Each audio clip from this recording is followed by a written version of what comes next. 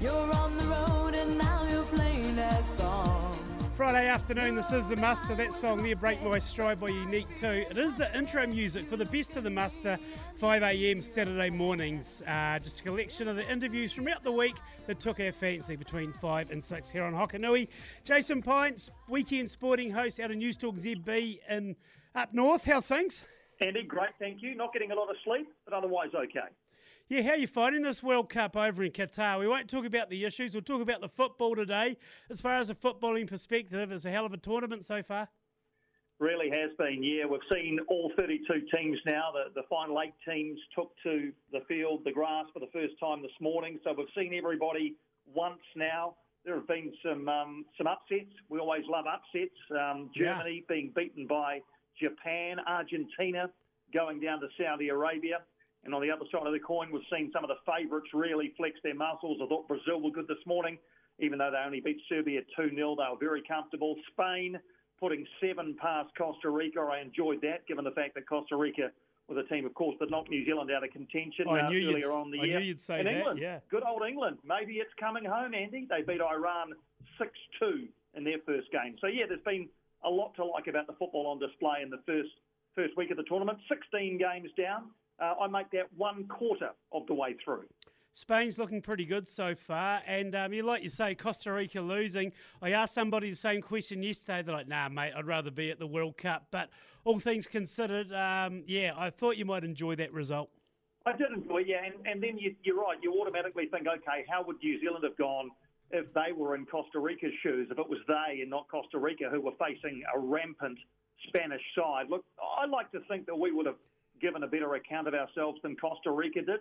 The stats, and they're only one measure, but Spain had 82% of possession. Yeah. Costa Rica didn't even have a shot.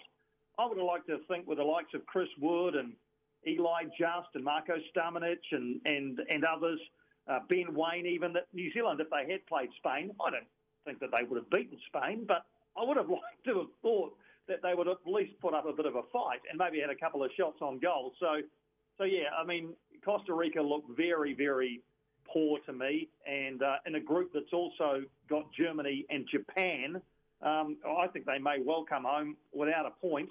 And maybe if they continue like they did against Spain, maybe even without a goal. England, do you honestly believe they're a good chance? You watched them and last time made the semi-finals. They're starting to punch above their weight and all of a sudden they're expecting fans are getting a little bit more expectant by the week. Yeah, the only thing that would, I guess, caution me against England is history, because, as we know, it's been a long time since 1966, and at every major tournament, 1966 is brought up and is a bit of a millstone around the neck of these England players. They were good against Iran. It's a sample size of one, Andy. It was only Iran who, themselves were okay, got a couple of goals themselves, but were never really in the hunt after England got 3 quick goals in the first half. What I did like about England was, well, a couple of things. First of all was that they used a lot of their younger players. And second, the impact they got off the bench. When you can bring guys on like Rashford and Foden and Grealish, big names in English football, and they're only coming off the bench, then that's a demonstration of the depth that Gareth Southgate has. So, look, England will get out of the group fine. They've got the United States tomorrow morning to play, and then they'll finish up with Wales. I would imagine they'd win both of those games and go into the round of 16. But at some point in the knockout rounds, something will happen to England, and it's how they respond to that. So, look, I wouldn't be rushing out to put everything I own on them. I'm just going to enjoy the ride. From a statistical viewpoint, Cristiano Ronaldo scoring in his 5th consecutive World Cup for Portugal this morning. That's a pretty good achievement. Yeah, amazing. I mean, he's basically, as we all know, been one of the best players in the world for quite some time. But that speaks to his longevity as well. Even to go to 5 World Cups, Andy, let alone score in 5 of them. A lot of players never go to 1. Yeah. And some players, they go to 1 and that's it. But to go to 5 and then to score, I mean, he's always had a good scoring record, I think. 118 goals for Portugal now. So you'd have to think that, if he gets 4 or 5 games at a World Cup, he's likely to score in one of them. But like I say, to avoid injury, to avoid, a drop in form, for Portugal to make 5 straight World Cups, which isn't always easy when you have to qualify through Europe. it's quite the achievement. So, yep, another achievement for Cristiano Ronaldo. He is, though, to my knowledge, the only player at this World Cup who doesn't have a club currently. So, yeah. So I'm sure they'll sort that out once it's all done. But as we know, he's parted ways with Manchester United. So where he pops up next, I guess, is anybody's guess.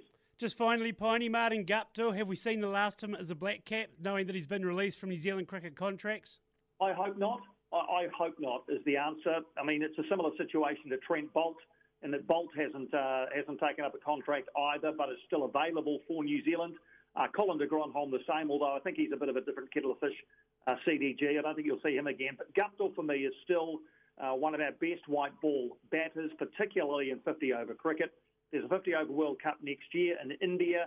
I think it would be a really fitting swan song for Martin Guptill to be included in that squad. He might not play every game, but for me, he's got the numbers and the experience and the all-round ability when you add his fielding into the equation that he deserves a place in our best 15 for a one-day international World Cup. Obviously, the selectors have said they'll give preference to those players who are centrally contracted, so that makes it difficult perhaps for Martin Guptill. But to answer your question in a very long-winded fashion, no, I don't think it is the last that we've seen of Martin Guptill in the Black Caps. Because Finn Allen's still unproven. Yes, he's got potential, but that flash-in-the-pan first innings in the T20 World Cup against Aussie, he needs to replicate that. I think he's finding his way in 50-over cricket.